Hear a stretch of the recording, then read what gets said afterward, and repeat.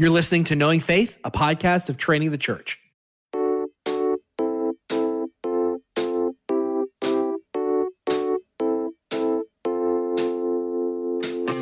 This is Kyle Worley, and I'm joined by my co-hosts Jen Wilkin and JT English. And on today's episode, this is our inaugural episode of the second season.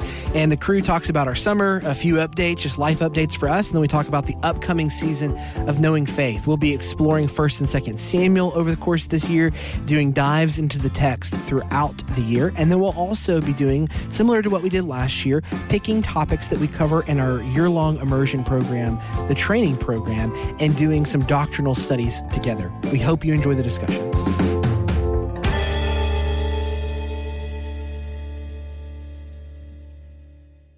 Okay, so JT, you tell us all what just happened. What did you try to do that didn't work out the way you thought it would? I needed to go grab a pen out of my office, so I ran out the door real quick, and the door locks because we're in a studio. Yep. And I put a recycling bin between the wall and the door. Oh, so was it like one of those big recycling bins? It was like heavy-duty plastic.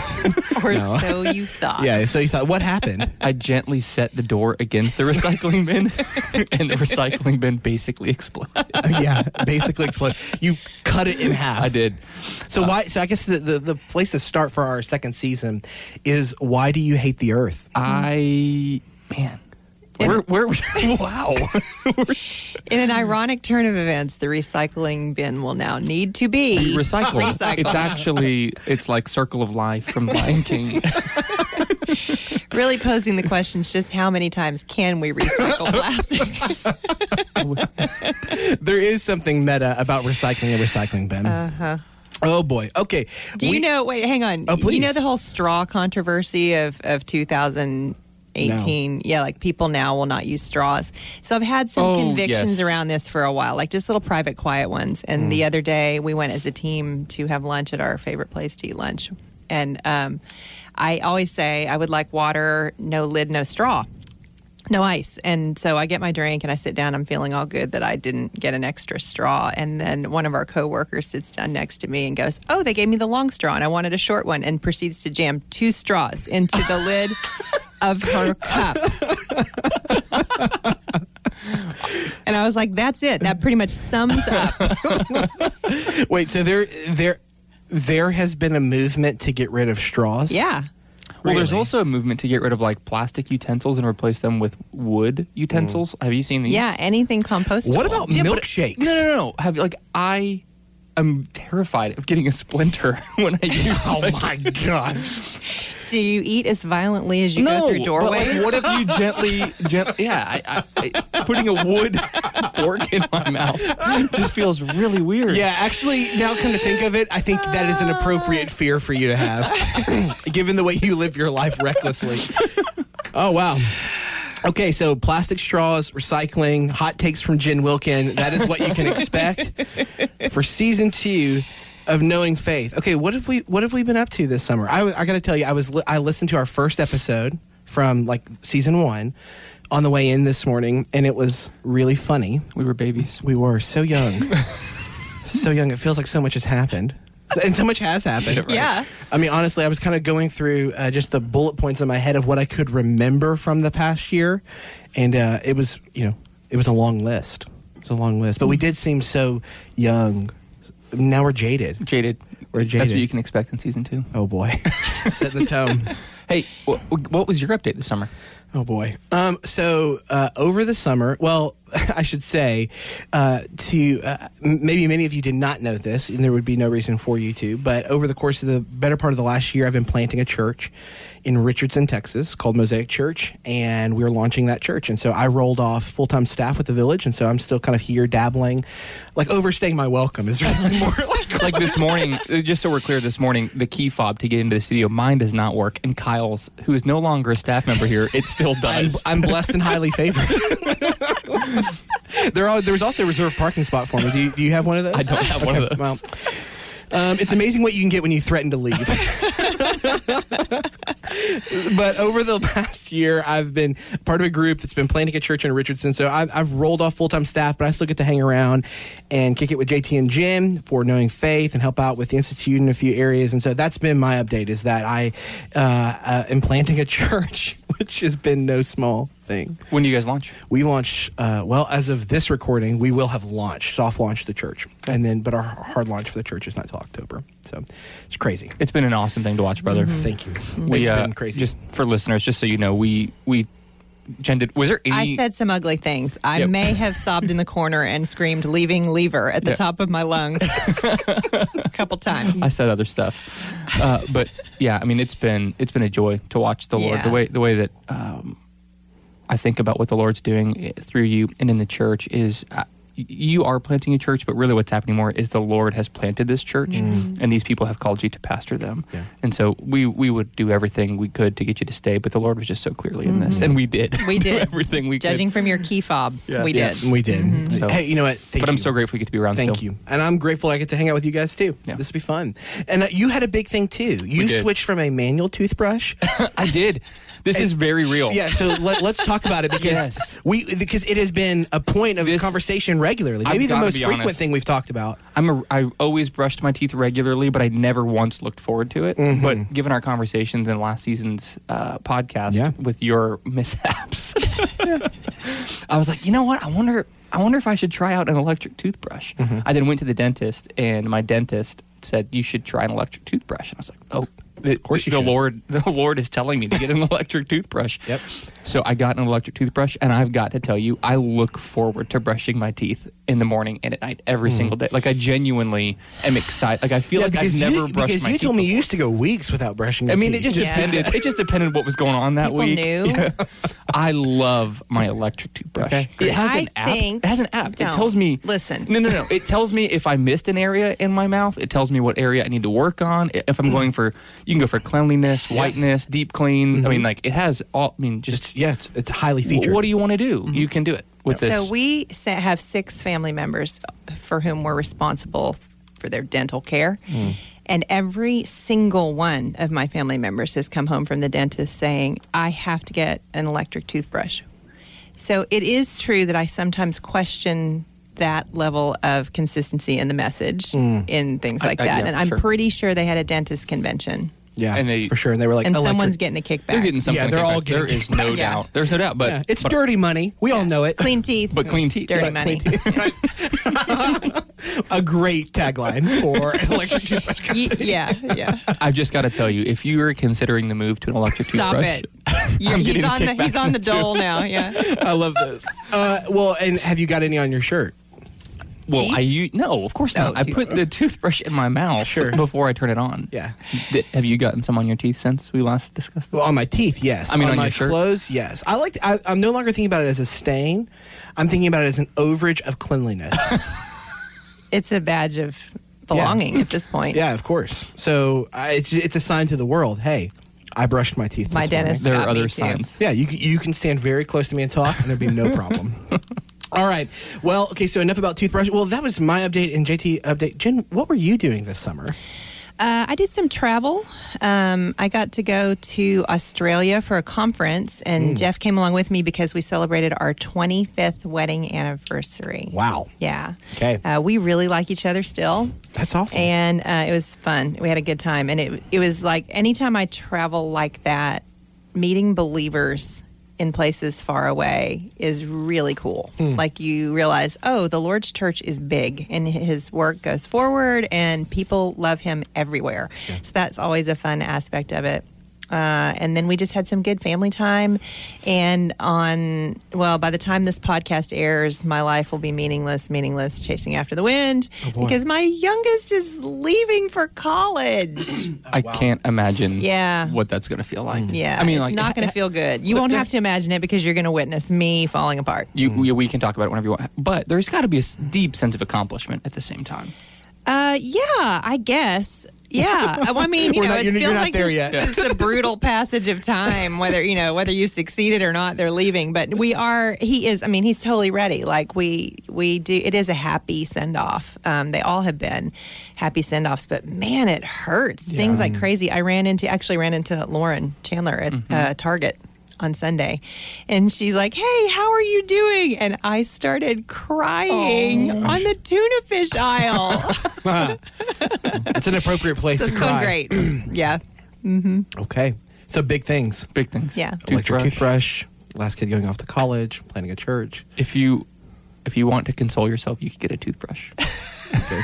And track your cleanliness. Yeah. Well, okay, so contrary to what you might, if this is your first episode that you're listening to Knowing Faith, then at this point, if you're still listening, then you are patient. Mm-hmm. But what is the Knowing Faith podcast? What are we doing here? Well, almost a year ago to the date, we started a podcast called Knowing Faith. And the point of starting the podcast was to encourage and cultivate conversation around issues of biblical literacy and theological education in the life of the local church. That's what the department that we all are kind of working in or around has been doing for years now. And so I would love maybe, JT, if you could kind of kick us off with going, okay, why is theological education and biblical literacy important in the life of the local church, and why did we start a podcast to talk about it? Yeah, I mean, this question, this is such an important question to me because it's deeply personal. So I think I've shared this on the podcast before, but just for maybe a quick repeat, I came to faith in college. Somebody shared the 4 spiritual laws with me, and then I had a lot of people in my life who loved me deeply and who loved the Lord, but didn't know how to disciple me or teach me the Bible and theology. And I thought, as a follower of Jesus and somebody who thought Jesus was really important, I should get to know the Bible well and get to know theology, because I had friends who were outside the faith who knew far more about my faith than I knew about my faith myself. And so I had a friend tell me, or a mentor tell me, you need to go to seminary in order to learn the Bible and learn theology. And I'm grateful for his answer. I loved going to seminary. It was a valuable time in my life. I went to seminary twice. I thought it was so valuable. So again, I'm for seminary. But at the same time, I always just wondered, theology is the most valuable thing. And honestly, it's if what theology is words about God or thoughts about God, there's simply nothing more practical in the life of the believer or in the life of the local church. And my experience in the local church was not that. I was not receiving theology or Bible literacy. I had to typically go outside the church to parachurch ministries or other organizations to learn the Bible well. And so for me, the question that gets me up in the morning, even more than being a pastor at the Village or my specific job description here, though I love that and I'm grateful for that, is how do we cultivate Bible literacy, theological formation in the life of the local church? Because I think it's one of the main tools that the Lord uses to vivify and to bring life to the local church. So good. Absolutely. And just for those of you who are listening along and nodding your heads, JT won't say this, but he just preached his face off on Sunday. It was the sermon is August 12th, and it's called "What is a Disciple?" And if you want to hear him talk more about this in really good ways, you should go look that one up. We should put it in the show notes, really. That would be good. Thanks, Jen. So, Jen, JT is passionate about this, but you've kind of been disinterested in biblical literacy for years. Mm-hmm. And JT and I have just been trying to convince you this issue matters. Jen. When are you going to get on board with this? And so, why have you been so reluctant? Yeah. When I got here and started talking about this, I didn't hear a lot of other people talking about it. And in the last, I've been in the Village for 11 years. In the last 11 years, I have seen a growing interest in it, which is so exciting. And I don't think it's necessarily due to me so much as it is due to just this growing recognition of, wow, it's not going to be easy to be a Christian in the United States or really anywhere else. And I don't think I know my sacred text as well as I should. And so there's just this massive opportunity. And then here at the Village in particular, I think there is a hunger that is perhaps a little unique to our setting because of the kind of preaching that we get on the weekends. It's not the kind of preaching that sort of fills up your tummy for the week. It doesn't fill up your spiritual tank and send you out feeling like, okay, I got this. It causes you to recognize your need. And so then JT shows up, and I was like, okay, let's go. And he cared about the theology piece, which is not to say I didn't. It was just that I had my eyes on this other thing. And I would say in the first couple of years that we worked together, we sort of learned a growing mutual appreciation for what the other really cared about. Absolutely. And when it comes to talking about Bible literacy, I'm very precise in the way I say it. I don't say biblical literacy. I say Bible literacy, because there are a fair number of people who feel biblically literate in the sense that they feel like they know some of the stories of the Bible or they know general concepts about theology. And so when I use the term Bible literacy, I'm specifically wanting to point people toward, could you take a pop quiz over your sacred text and pass? And my discovery has been that most people can't. And then convincing them to care that matters is the thing that sort of gets me up in the morning. And I think you're being modest, because I think part of your genius, Jen, and your contribution is that you not only teach on biblical literacy in a way that's persuasive, but I feel like you also captivate the imagination. Like, I feel like what Yo-Yo Ma does for people for classical music, you do for people with biblical literacy. I love how Kyle never chooses the small metaphor when the large one will do. Kyle recently introduced me at something as the best Bible teacher in the world, and I was like, "Wow, there's no pressure there to teach the passage." Hey, listen, if I get to do the introduction, I do it my way. My way. No, but what I mean by saying that is that there's one, like, if I come in and say, "Look, let me do a lecture on biblical literacy," then I can Bible literacy. Bible. Okay, all right. Here we go. Let's do this. This is it. This is the dynamic. If I come in and do a lecture on Bible literacy, and I say, "Hey, here's a 40-minute case for Bible literacy," that's one way of convincing people, and you have done that. You've done it here, there, and everywhere in book form, and then in speaking. But you've also just have over like almost 20 years now of teaching in the life of the church, which is just demonstrating. Look how beautiful it is to be acclimated to your sacred text and be able to know it and how to rightly divide it. So that's part of your contribution. And how it cultivates the life of a disciple. Right. And the life of the church. Yes, absolutely. So it's not like it's just like, oh, it makes me a better Christian. It's like, no. It contributes to our whole people. Yeah, one of my favorite lines that Jen uses is, you can't know.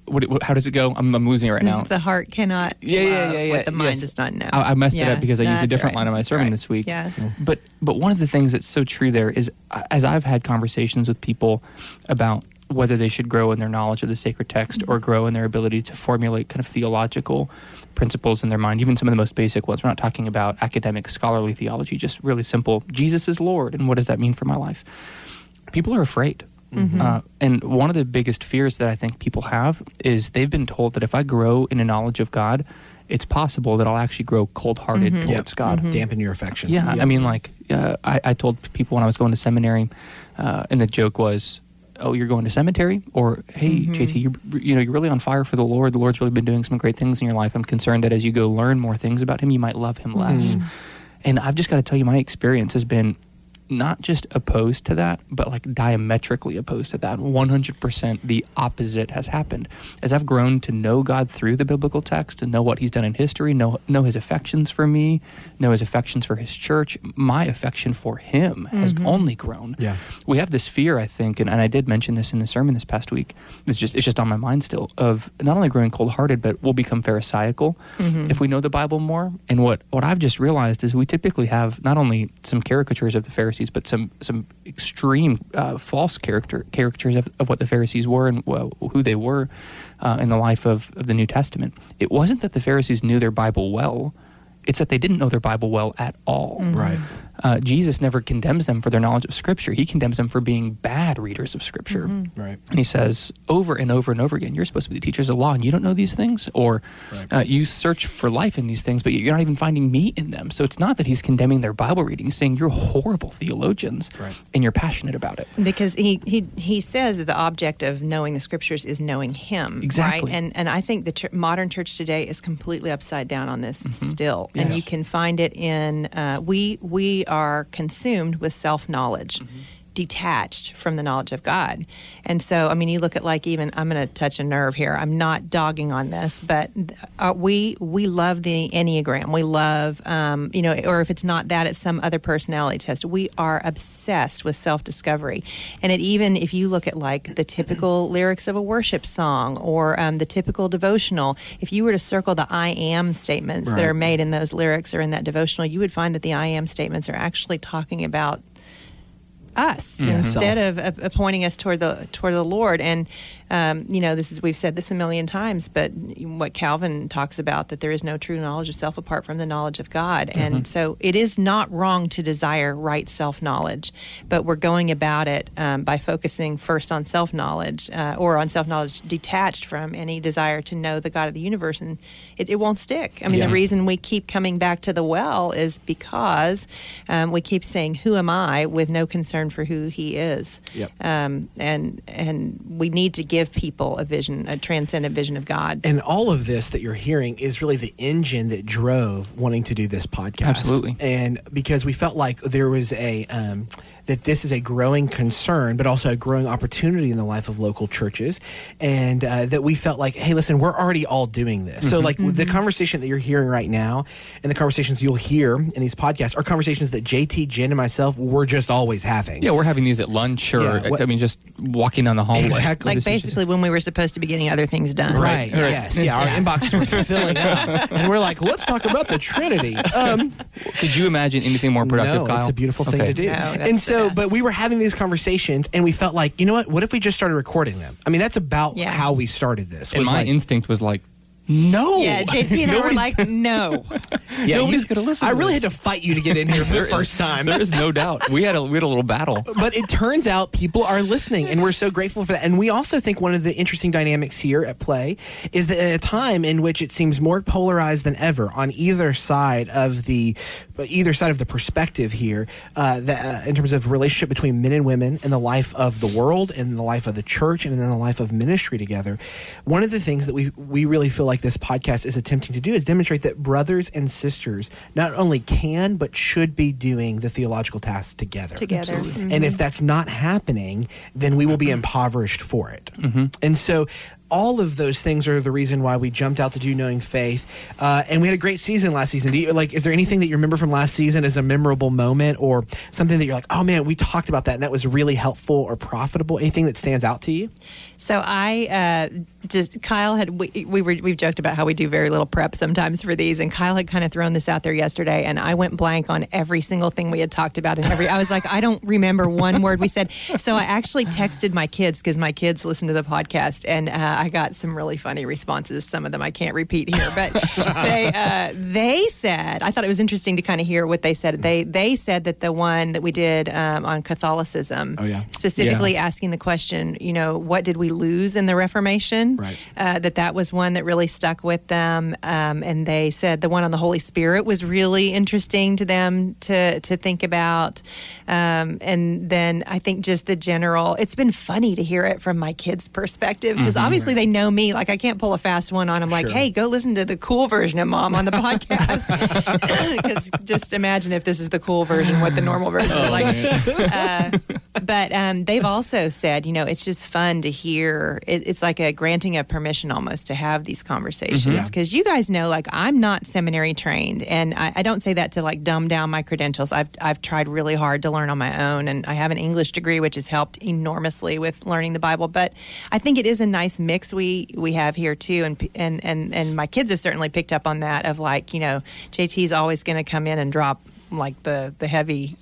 It's always going to explode the recycle bin, so to speak. I need to grow in my self-awareness, I guess. Kyle's going to be like the color guy who's also then at the last minute going to, like, smack you in the face with something really good right when you think the podcast is over. And I'm always going to come back and harp on, knowing the text. And but that they found it enlivening just to be sort of almost given permission to start having these conversations.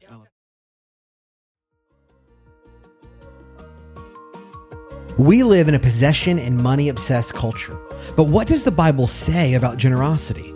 In his new book, A Short Guide to Gospel Generosity, author Nathan Harris shows us that the answer to our obsession with possessions is turning to the gospel, because only in the gospel can we find the type of life transformation that enables us to turn our focus from ourselves and back to others, to give generously, and to follow in the way of Christ. To learn more about the book, visit guidetogospelgenerosity.com. That's guidetogospelgenerosity.com.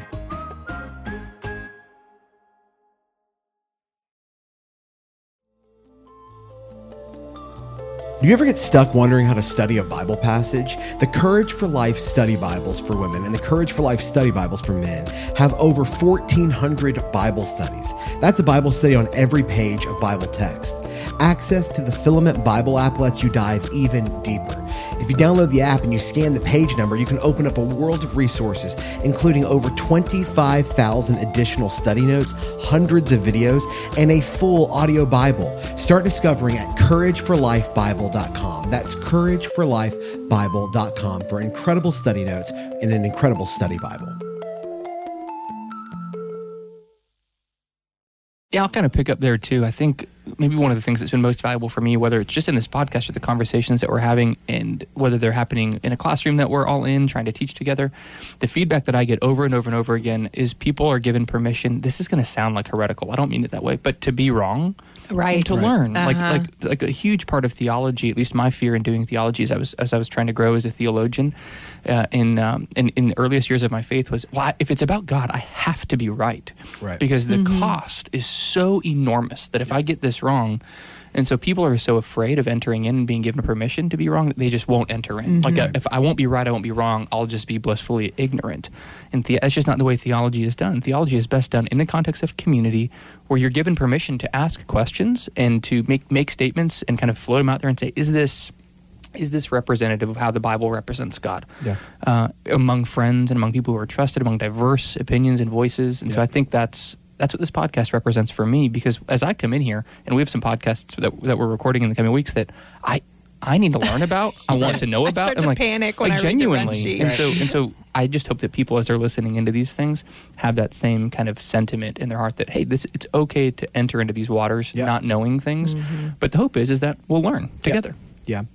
I was listening, so I listened to the first one, but also listened to clips from a few others, and I was really the memorable moments for me from last year are one, on the funny side of things, we were talking to Dr. Pennington, and we were like wrapping up the interview, and I asked him, like, hey, what would you tell somebody if they really want to like learn the Sermon on the Mount better? And like expecting him to give like oh, here's a book, or like you should watch this video or listen to this or whatever, and he like paused and was like dead air, which is terrifying on a podcast. And he was like, memorize it. Like he just said it like deadpan, and we just all were like, yep, okay, shoot. That is the obvious. Yeah, that would be a great place to start. So that is a highlight for me. And then our episode on the Trinity, which was episode 3, I now send that episode when somebody asks me a question, like, which seems, now that I'm saying it, maybe a little arrogant. I feel terrible about that now that I've said it out loud. But I do think it is a helpful introductory resource for the key questions around thinking through God's triune nature. And so, like, I listened to about 20 minutes of it this morning and just thought, man, like it's not like it's that's the best resource ever on the Trinity, but it's a good introductory just kind of a primer resource. And I didn't mean to interrupt you, but we weren't anticipating using the podcast this way. But for the training program, every week we send out an email to students, kind of, hey, here's what we just learned this past week, here's what we're learning next week, here's some recommended resources, and we're going to put the podcasts that have to do with the training program topics in, just so that, because a lot of the students are being introduced to it that night in the class, and so if they're interested in more listening, they've become resources for us that we weren't. That was not intentional, but it's going to be great. And then I could argue we didn't have a lot of intention. Yeah, right. It's like, hey, let's just talk about it. Just get in a room and talking to mics. And then I think the third memorable moment is our episode on brothers and sisters doing theology together, because that's an issue that's so dear to our heart, and it was a moment. It was. There was a cultural moment in our little world where people were going like, wait, hold on, can we not? Is this off limits? Right. It just felt like we needed to talk to it. What a lot of people don't know is we actually recorded that episode twice. We did. Because the first one was a little too hot. A little spicy. We came in, had some coffee, we'd read some articles. We were not in a great We were ready to go. And I have the raw audio for that one, and I did listen to that. Really not keep that around. And then, I think most people don't realize that by the time we get in here, some of the things that come out in the podcast, like I recall one week where the two of you had a full shouting match in a hallway. Yeah, we probably did. About, I think it was about a song lyric. Is that what it was? I don't remember. Yeah, I don't remember. We don't need to get back into it, that's for sure. Okay, so we're going to stop thinking about the past and look towards the future. So what are we covering this season? For Knowing Faith, what we did last season and what we'll be doing this season is we took the book of the Bible that our church was studying, which was Matthew last year, and it will be 1st and 2nd Samuel this year.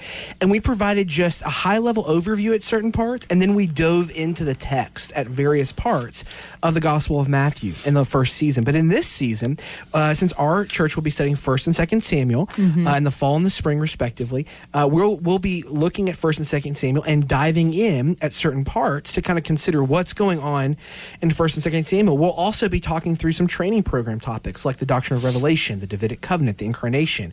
We'll have guests, both internal and external, so people that serve on our staff, but also people that are in the area or subject matter experts that we trust that we will pull in to have a conversation with us about any range of topics. And so, Jen, I'd love to hear from you. When I first heard that we were doing a Bible study on 1st and 2nd Samuel, I thought, that sounds like a bad idea. Second.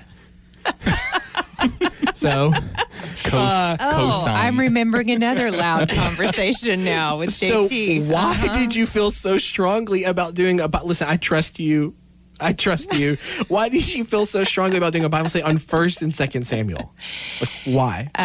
Well, the Old Testament matters, and we're gonna keep saying that the Old Testament matters, and we have a pattern of rotating or alternating 1 year in the New Testament, 1 year in the Old Testament. So it was time to go to the Old Testament. And based on my history with the women specifically of our church, but now also we have the men studying along as well, we just have some major gaps in our understanding of the history that is in the Old Testament. And it's not that people might not have just a general overview, like a lot of people may understand, oh yeah, this is generally what happened in the Old Testament. But 1st and 2nd Samuel is going to give us an opportunity to zoom in on a specific period in the history of the nation of Israel that is critical for us to understand, and it's going to present to us some figures in the narrative that we really need to take a closer look at. Yeah. So I get so fired up for Old Testament year. JT tried to get me to do the book of Isaiah. Like, he would not shut up about I'm still holding out hope that maybe we'll... Yeah, and I'm all for doing either a study on the minor prophets or picking up one of the major prophets, but I just felt like our people were not ready for it yet because they were still missing a piece of history that was going to help them be ready to have the prophecy laid on top of, where are we in that story? So. That makes sense. And I would imagine doing a study on 1st and 2nd Samuel, like maybe you guys had like 20 people that were interested in that. that registration probably wasn't a problem.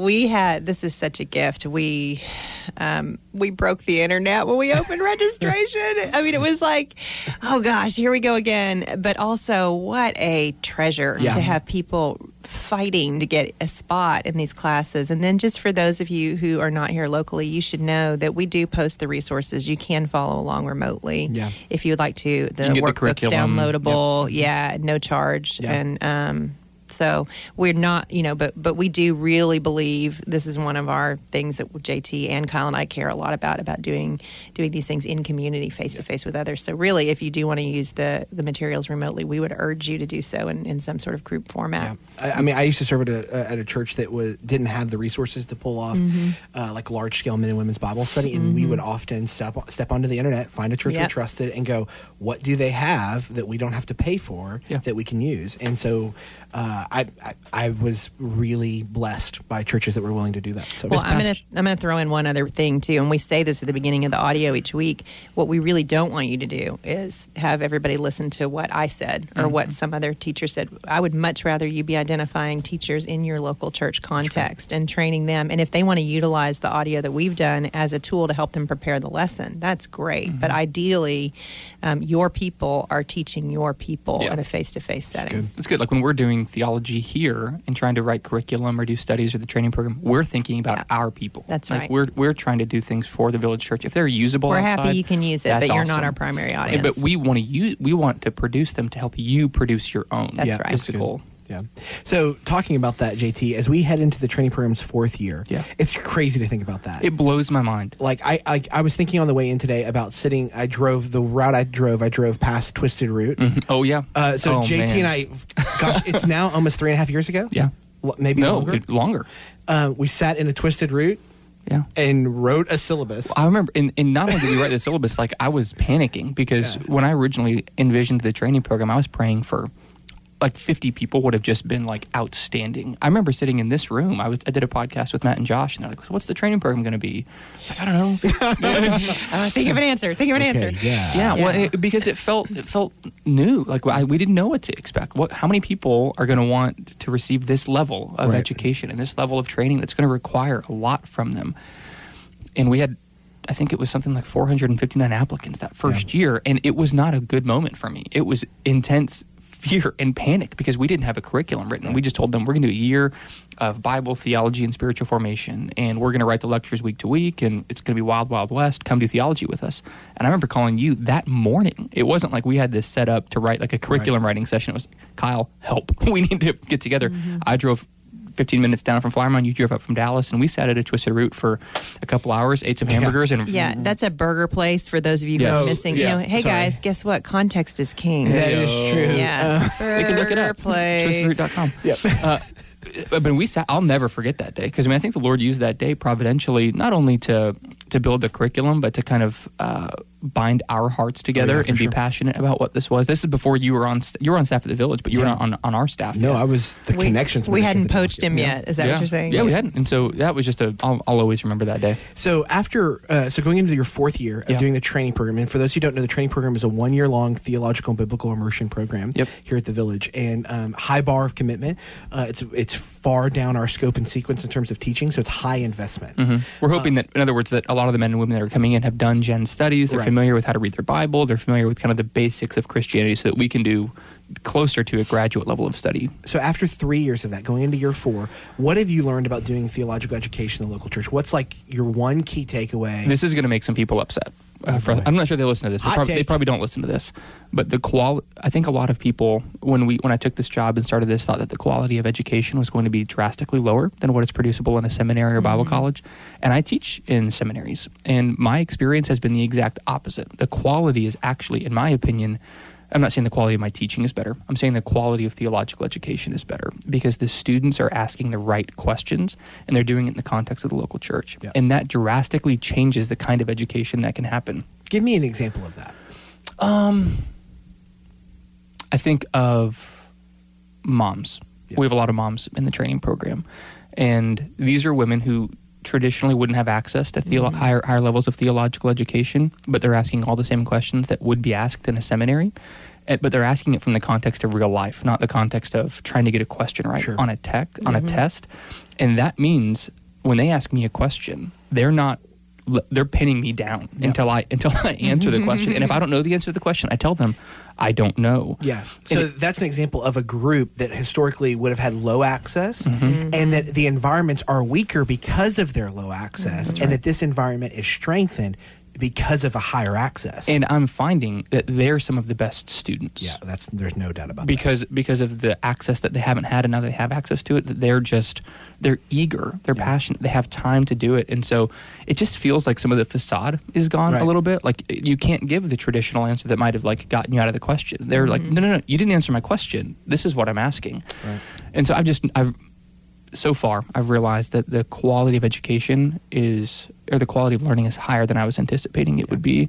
And maybe just one last thing. After that first year of high application rates, I was terrified that we went through like how many people were going to be interested and be done. But we're now year 4 in, and we're still turning hundreds of people away every year. Yeah, and I want to just make a comment here for a listener, particularly if you're a pastor in a local church and you hear us talk about these things.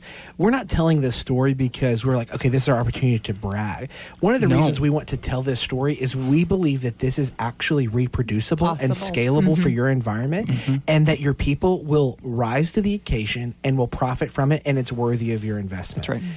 I can tell you, as somebody who is now planting a church and does not have the same level of resources, we don't have a building. We don't have a defined set of teachers. We're going to have to like develop those people. We don't have endless staff and endless monies, right? As you might perceive a large church does, even though that's actually a caricature as well. But what I can say is that when you become convinced that this kind of thing matters, you will find a way to do it. That's exactly right. The Village Church Institute, whether it be our Bible studies, our classes, or the training program, are not a silver bullet. And if I or Jen or Kyle were somewhere else, we'd probably build it a little bit differently. We'd have some principles. We'd have to. We'd have some principles that would be non-negotiables for us.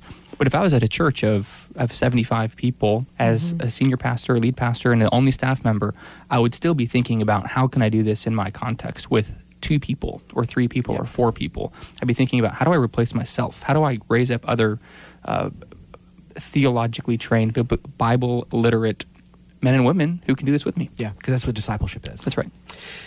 Well, hey, I vote we do a podcast on that, on should. Christian education principles and how do we do this in the local church. That would be great. Noted. Kyle. Okay, I've typed it in to my mind bank. Okay, last question, just to land the plane here. What did you read or what are you reading over this summer?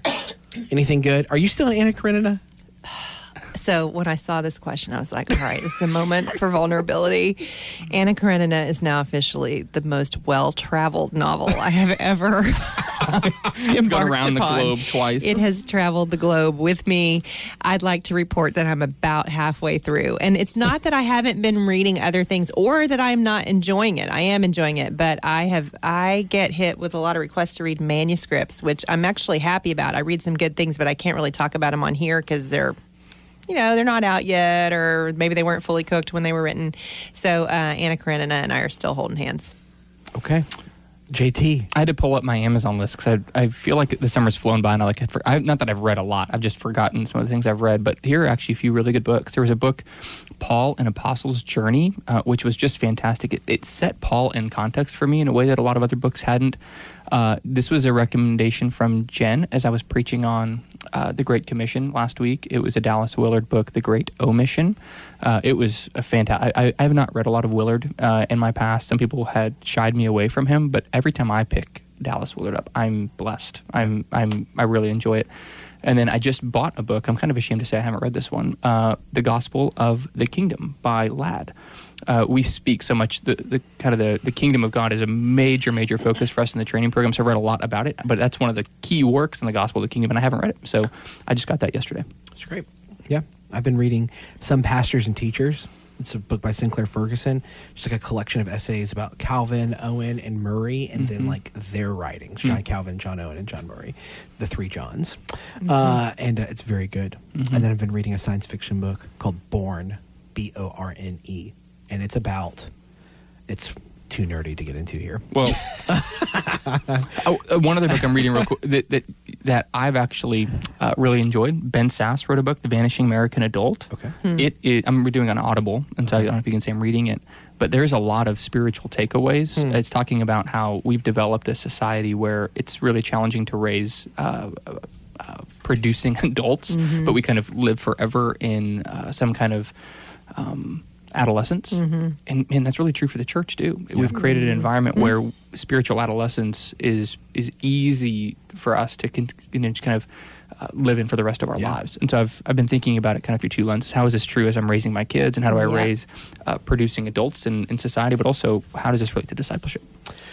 Man, I'm having a lot of thoughts on that right now, but I'm not going to talk about it. Well, we will talk about it sometime. I feel like I need to have a champagne bottle to smash against our second voyage. Like we're embarking. How about a recycle bin instead? Well, I guess we did. We I knew that was coming back. We have broken the bottle and come full circle, which is an improv trick, and we just did it. We closed out the show. Listen, if there's anything else that you heard us talk about on the show that you'd like to know more about, you can find details on our website, trainingthechurch.com. You can find us on Instagram and Twitter by searching Knowing Faith. For more information, you can look into the show notes in the podcast description. We'd be honored for you to leave us a podcast review on iTunes or wherever you find your podcast. On our next episode, we are going to take a 30,000-foot look at 1st and 2nd Samuel, asking why do these books matter and what major themes do we find in them. See you next time. Grace and peace.